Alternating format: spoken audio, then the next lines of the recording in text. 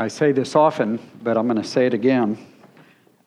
I hope as folks are sharing prayer requests, as they're sharing praise, that all of us would joyfully accept the calling to continue through the week in praying for those things. That we don't just listen once and then forget. And many of you already know you can get the email with the gathering of prayer requests and praises. But we are the body of Christ, and this is part of the work of the body, is that we pray for one another, that we do intercession and battle for one another. And so we have an incredible opportunity to do that in real life terms, that we don't just believe in the doctrine, we do it. So I would encourage you to take up that calling. And I would also say this, I think sometimes we can feel overwhelmed at how many things there are to pray for. And if you would pick one or two or three that you're going to be faithful in praying for them, and then God can put it on someone else's shoulders to pray for someone else, but that our calling is to be faithful in prayer, even if we don't cover everything all the time, that we take this calling very seriously. We are continuing, if you will turn to John chapter 17, we are continuing our study of Jesus' final prayer on the night in which he was betrayed and before he would be arrested the next day and go to his crucifixion. And this is often called Jesus' high priestly prayer. We just read the passage, or Jim read for us the passage from John 10, where Jesus calls himself the good shepherd who lays down his life for the sheep and who does good for the sheep and protects the sheep and seeks the welfare of the sheep, even at the expense of his own life. And in another way, along with the high priestly prayer, at a very tender and personal level, I hope we also look at this as Jesus' shepherd prayer. This is the shepherd praying for me as his sheep, as his lamb. This is Jesus interceding personally for me. And we're going to focus on one particular portion of this prayer today. Starting at verse 13. But now I come to you, and these things I speak in the world, so that they may have my joy made full in themselves.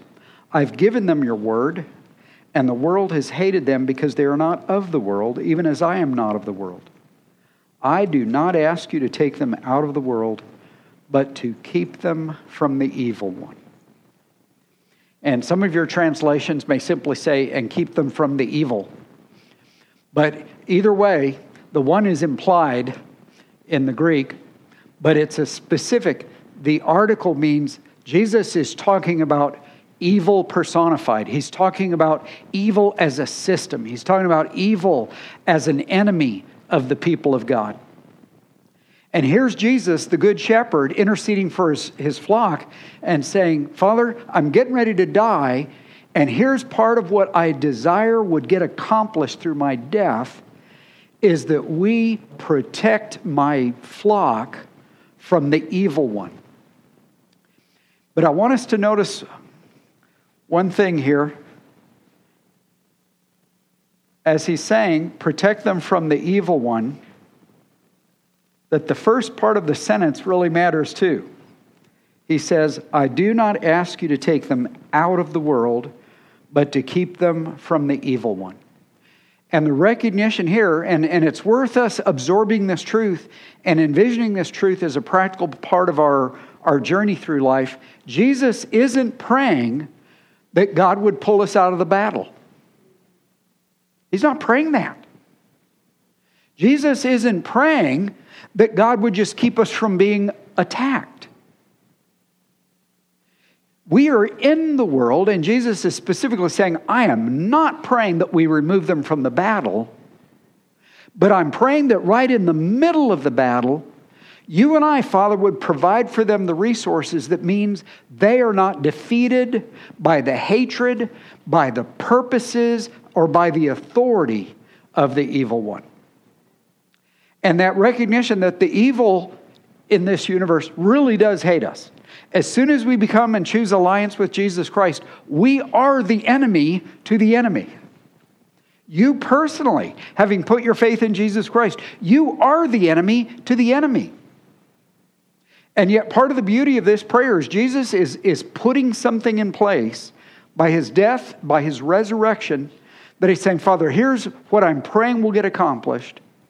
That now the authority and the purposes of evil will not reign over my children. The purposes and authority of evil will not reign over my children. And so that recognition, still in the battle, we are in battle, but not defeated. And we're going to look at some of the details of that. If you go to Ephesians chapter 1,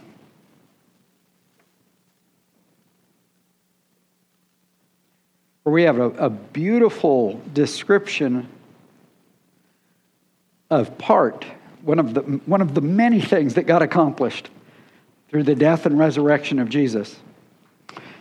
But starting in verse 18, Paul, praying for the Ephesians, says, I pray that the eyes of your heart may be enlightened, so that you will know what is the hope of his calling, what are the riches of the glory of his inheritance in the saints, and what is the surpassing greatness of his power toward us who believe. These are in accordance with the working of the strength of his might, which he brought about in Christ when he raised him from the dead and seated him at his right hand in heavenly places, far above all rule and authority and power and dominion and every name that is named, not only in this age, but also in the one to come. And he put all things in subjection under his feet and gave him his head over all things to the church, which is his body, the fullness of him who fills all in all. And we have here an incredible, a majestic description of the true authority of Jesus Christ that was bestowed on him by the Father because he was faithful to the point of death and defeated the enemy and endured all the wrath of God. And we've talked about that numerous times. Satan didn't kill Jesus. The Romans didn't kill Jesus. The Jews didn't kill Jesus. My sin killed Jesus. Your sin killed Jesus. And the Father's wrath is what was being accomplished at the cross. So, did the Jews and the Romans carry out the execution? Yes, they did. And if that's all it was, we would still have no hope. But Isaiah 53 and other passages make it real clear that what got invisibly accomplished at the cross, it's not even visible. You can't put this in a movie. That what really got accomplished at the cross is that God's full judgment for all of your sin and my sin was measured out to the last drop of horrible judgment, and that entire wrath was then poured out on innocent Jesus. And we've said that 1,000 times, and among us, we will repeat it again another 1,000 times, that we never forget this. Jesus paid for my sin by enduring the wrath of God that I deserved. And now the Father can forgive me, in a sense, legally. He's not sweeping my sin under the rug. He's not pretending it didn't happen. He's not just a nice senile old guy who's going to be just in a good mood. He's saying, this mattered in my holiness. Someone had to die. The wages of sin is death. And my Son stepped in to take the death. Now I can forgive you. And so this beautiful passage in Ephesians 1 is the Father is saying, you know what? I'm so delighted in the faithfulness, Jesus, that you did in sacrificing your life and enduring this wrath, that here's my bestowal of honor. I'm raising you above every power, every authority, every dominion, every king, every ruler, every empire, and every name that's ever been named. You're above all of them, Jesus. And I think one of the things we frequently face, and plenty of Christians struggle with this, and as the prayer request for praying for our nation, and we look at the world is so horribly messed up. And so when we read a passage like that, Jesus now reigns, and then we look at the world and we go, well, Jesus, it doesn't look like you're doing a very good job. If I was reigning, I would clean up this mess.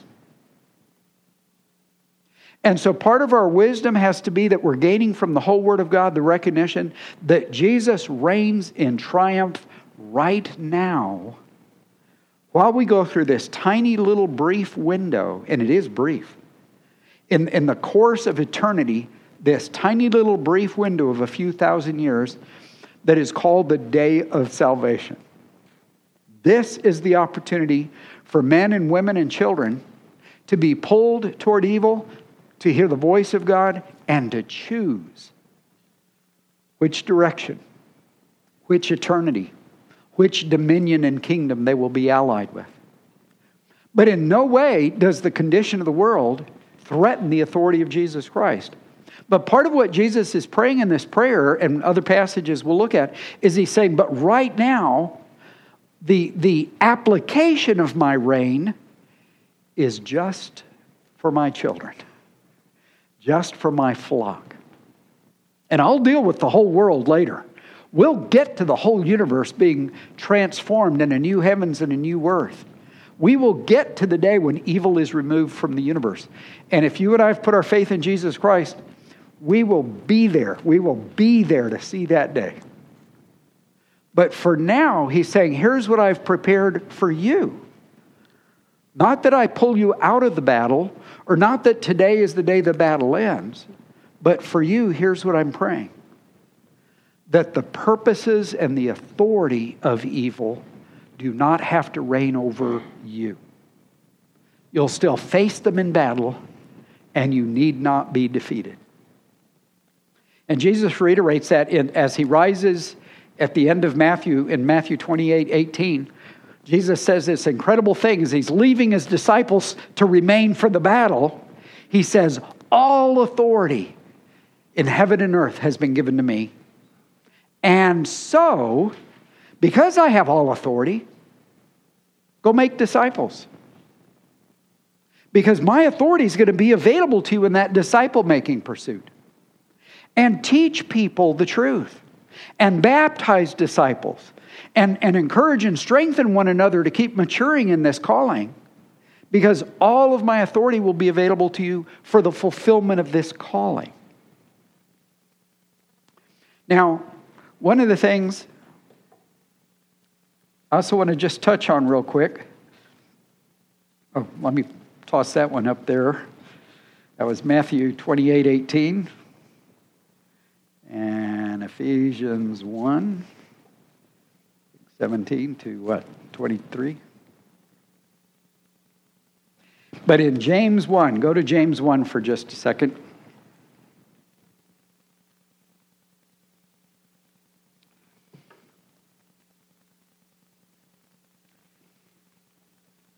And I've worked with and heard a number of believers through the years struggle with this. But verse 13 says this, let no one say when he is tempted, I am being tempted by God. For God cannot be tempted by evil, and he himself does not tempt anyone. But each one is tempted when he's carried away and enticed by his own lust. And in this context, he's not just talking about the lust of sexual sin. He's talking about any appetite, any urge, any desire that I put in authority in place of Jesus. Then when lust is conceived, it gives birth to sin. When sin is accomplished, it brings forth death. Do not be deceived, my beloved brethren.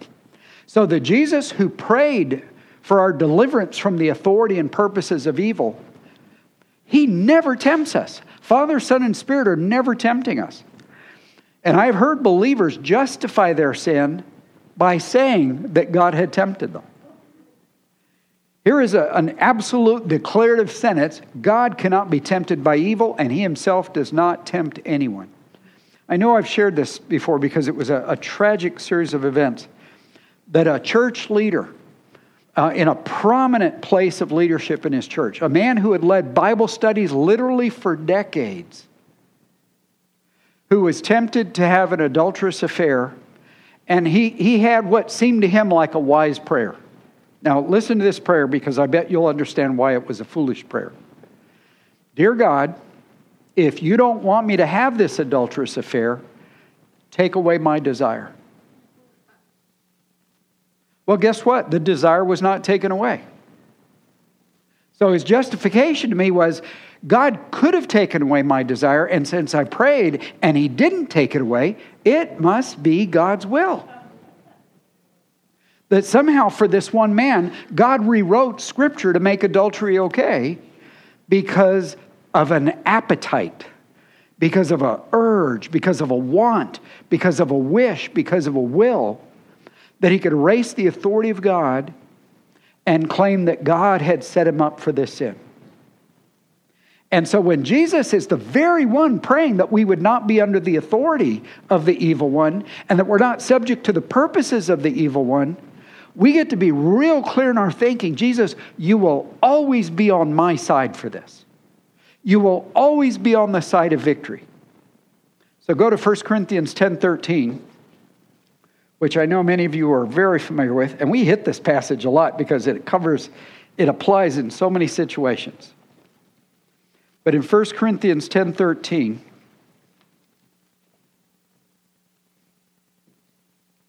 and actually let's start at 12. Let him who thinks he stands take heed that he does not fall. So he's just giving us a caution. Even if you're in a strong place, pay attention to what's going on in your life. Even if you're in a strong place, make sure you're getting continuing nourishment for that strength. Even if you believe you're in a strong place, don't become prideful or arrogant or sloppy or careless about your spiritual nourishment and your spiritual supports. But then he says in 13, no temptation has overtaken you, but such is common to man. God is faithful, who will not allow you to be tempted beyond what you are able, but with the temptation will provide the way of escape so that you will be able to endure it. So that part of what God is saying is, not only is he not tempting, he's saying, I've provided a way, and now I'm calling you, choose the escape. I've provided a way of escape. Choose the way of escape. And frequently that means I'm going to have to do some digging and praying and pondering to find that way of escape. But I want to go to 1 Peter chapter 5 so that we continue to look at the battle that's ahead of us.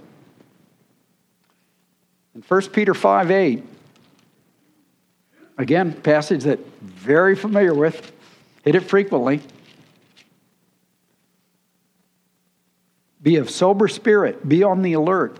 Your adversary, the devil, prowls around like a roaring lion, seeking someone to devour. But resist him, firm in your faith, knowing that the same experiences of suffering are being accomplished by your brethren who are in the world. So here in 1 Peter, we see this mindset, this command, but a mindset that he's asking us to develop. So Jesus just prayed in John 17 that we would not be subject to the authority, to the power and the purposes of the evil one. That's been provided for, and now you and I have to pick it up and use it. So it's not magic, it is supernatural, but you and I have to choose the resistance. That we're saying, I'm recognizing that there's a way of escape here, but I want to already be developing this mindset that I stay alert. I'm sober and alert. I recognize the enemy will come against me today. I recognize the enemy will come against me today. So I say this only half facetiously, but it's a real serious point. There will not be one day in your life or my life where Satan gets up that morning, feels a little lazy, and says, you know what? I'm just going to leave Cheryl alone today. You know, she's a pretty tough Christian. I'm just going to give her a break. We'll get going again on Tuesday. But next 24 hours, give her a break. The battle never ends. Jesus didn't pray that we would be taken out of the battle. And so that recognition, the enemy will come against us. I can predict it. Now I get to stay alert so I recognize when it's happening. Now, most of the times and ways the enemy comes against me, if I've been paying attention, I'm aware of most of those ways. You're aware of most of the ways the enemy's likely to come against you. Habit, history, family, circumstances that you repeatedly face, most of your battles and my battles, we can start getting ready ahead of time and say, Father, I know Satan's going to come against me in this area. Let's start getting ready now for the way of escape. Let's start getting ready now that I believe in your authority over the enemy, that you are seated above every power, including his power. Let's get that mindset in place so that I'm ready to resist him when he attacks. And there are several passages we could go to where we get that same picture of resist. Where James says, resist the devil, and many of you know this in James 4, resist the devil and he will flee, draw near to God.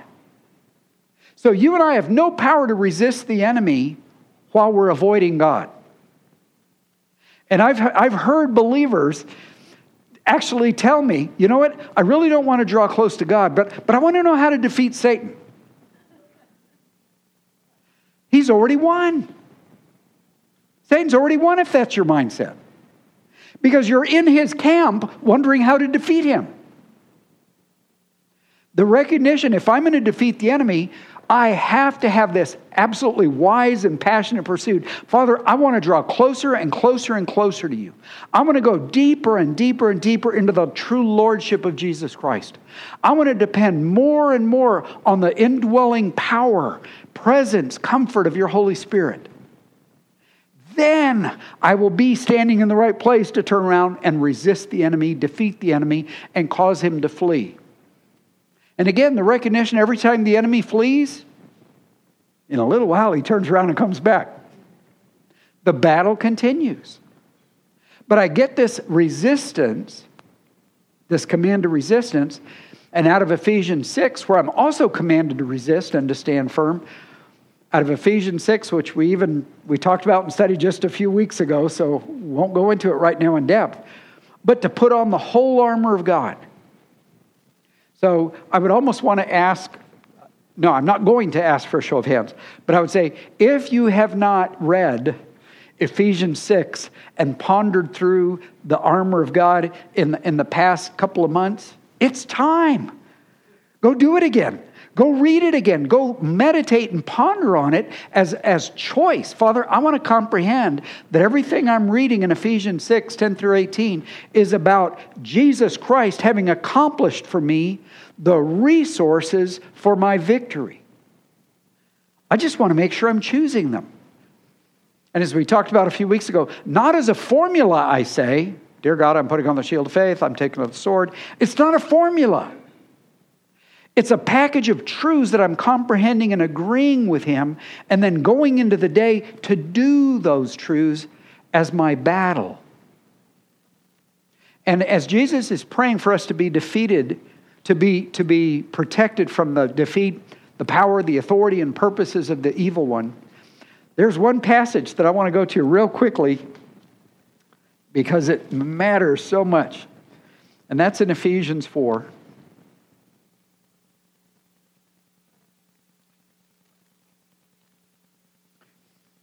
And it's a tiny little phrase that I know is often missed. So in Ephesians 4, he starts in verse 20, talking about the fact that we now have this new relationship where we take on the living Jesus Christ. We are now in Christ. Christ is in us. And so that passage, starting in verse 20, goes on. And here's what he says just a few verses later. 26. Be angry, and yet do not sin. Do not let the sun go down on your anger, and do not give the devil an opportunity. Now, to sort of unpack that a little bit, just to talk about, in practical terms, what he's saying is if today someone sins against you, and actually, if you're hanging around with people, odds are good. So if someone sins against you today, one of your responses to that might be anger. You're offended. It was wrong to be treated that way. It felt disrespectful. It was hurtful. And part of what God's saying is, your anger is not a problem for me. Go ahead, be angry. But do not sin. So again, right in the middle of that command is an application of Jesus' prayer that we would not be subject to the purposes and authority of evil, even in a situation where I'm angry at being sinned against. That I'm free to be angry, but I know I'm going to have to do something with this anger, because he actually says, don't let the sun go down on your anger. Now, I'm not picking any names. Nobody has secretly told me where each of you are at. But here's what I know with this many people in the room. There's somebody sitting in this room who's still angry about something that happened yesterday. There's somebody sitting in this room that is still angry about something that happened 47 years ago. There's somebody in the room that is still angry about something that happened in your childhood. And here's what God is saying. He really is saying this. Your anger at that is not the problem. But you kept your anger. That's the problem. And as soon as we keep our anger, now it becomes leverage for Satan himself to do damage. So when Jesus is praying for my freedom from the authority and purposes of the evil one, here he's provided for you and I, because go down to verse 32 of this chapter. Be kind to one another, tenderhearted, forgiving each other, just as God in Christ also has forgiven you. So part of the Father's answer to Jesus' prayer in John 17, that we not be subject to the destruction and power and authority of the enemy, to his evil purposes, is God says, I've taken care of that. When they put faith in you, my son, I will grant them the same power of authority to distribute forgiveness that I'm now exercising through your death. And he says it real specifically, forgiving each other in Christ, as the Father has forgiven you. So human forgiveness has no power to defeat the enemy. Human forgiveness, where I'm just cutting somebody some slack, I'm trying to be understanding, I'm giving them a break, enough time has gone by that it doesn't hurt as much. All of those human substitutes for forgiveness have no supernatural power to protect me from the damage of the enemy. So the passage that Jim read, that the enemy comes to steal, to kill, and to destroy. And part of what God's saying is, when you keep your anger in unforgiveness, you are giving Satan legal territory for destruction. And we hit this truth so many times from so many different angles, because it matters that you and I would have a mindset that, Father, part of me agreeing with the prayer of Jesus that I not be subject to the power and the authority and the purposes of the evil one, is that I set my heart to quick and supernatural and deep forgiveness. And Father, if I'm looking through my life and I still have resentment against someone from yesterday or from a year ago or 47 years ago, I have resentment that you and I, Father, we're going to start dealing with it right now. Now, I will say this. If you've been holding resentments for 47 years or 23 years or even 1 year, that might not be a quick one-day process. There might be a lot of digging that needs to be done between you and God, or between me and God, when we hold on to bitterness across years.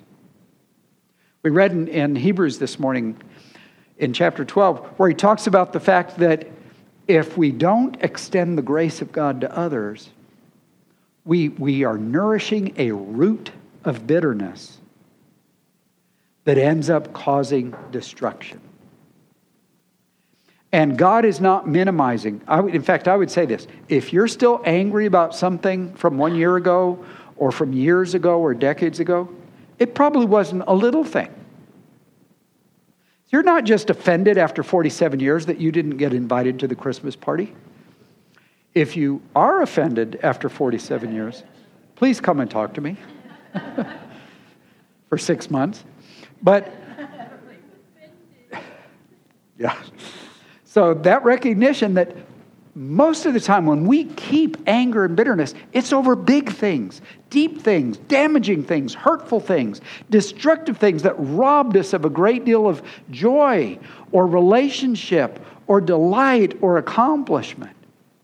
And God is still saying, I promise you that in my Son's death, where I poured out wrath on him for the fullness of the sin you need to forgive, that sin will not outclass my Son's sacrifice.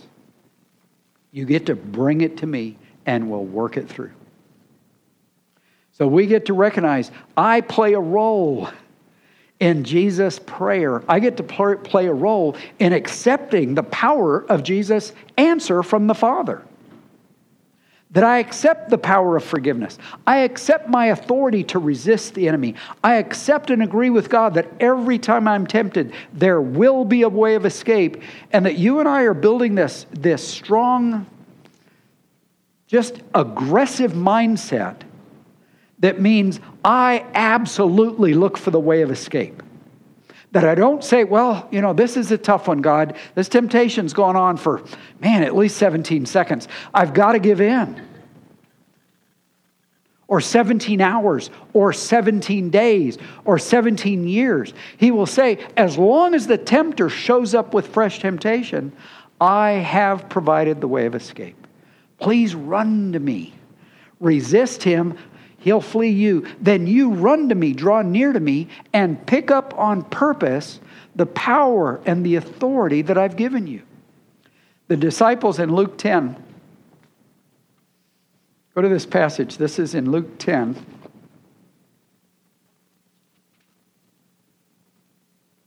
And Jesus had sent out, not just the 12, but he'd sent out 70 disciples. And he sent them out to minister and to preach the gospel and to turn people's heart toward Jesus.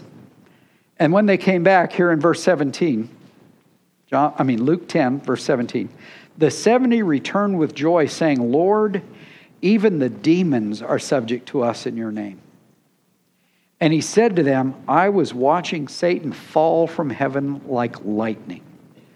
Behold, I've given you authority to tread on serpents and scorpions and over all the power of the enemy, and nothing will injure you. Nevertheless, do not rejoice in this, that the spirits are subject to you, but rejoice that your names are recorded in heaven. And then he goes on to celebrate and praise the Father for what's being accomplished. And again, clearly, Jesus isn't talking about physical injury. Every one of the disciples except for John was crucified or killed or stabbed or in one way or another executed for their faith. Boy, were they injured because of their faith. He's not talking about you can't be physically injured. He's saying in the areas where it counts, your intimacy with me and your eternal treasure and your eternal life and your eternal gain, that's where the enemy cannot defeat you. And that's where his purposes would be to defeat you.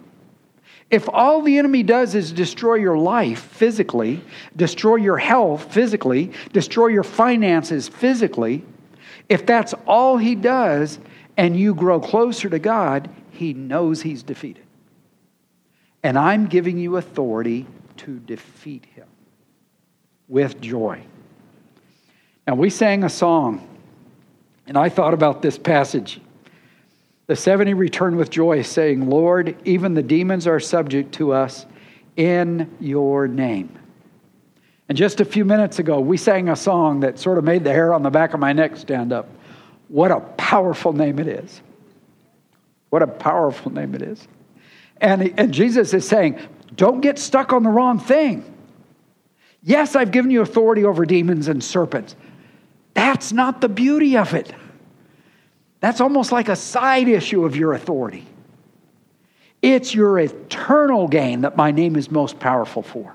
It's your own growth in holiness, your own growth into the character of Jesus Christ. That is where the power of my name is meant to reign supreme. So the enemy can get away with all kinds of things, and if right in the middle of that battle, you and I grow in the character of Jesus Christ, you and I grow closer to the Father and deeper into Christ, more dependent on the Holy Spirit, we win. Pure and simple, we win. Let's pray together.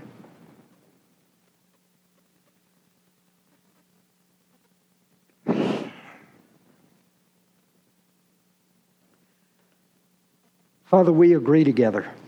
What a powerful name it is. The name of Jesus.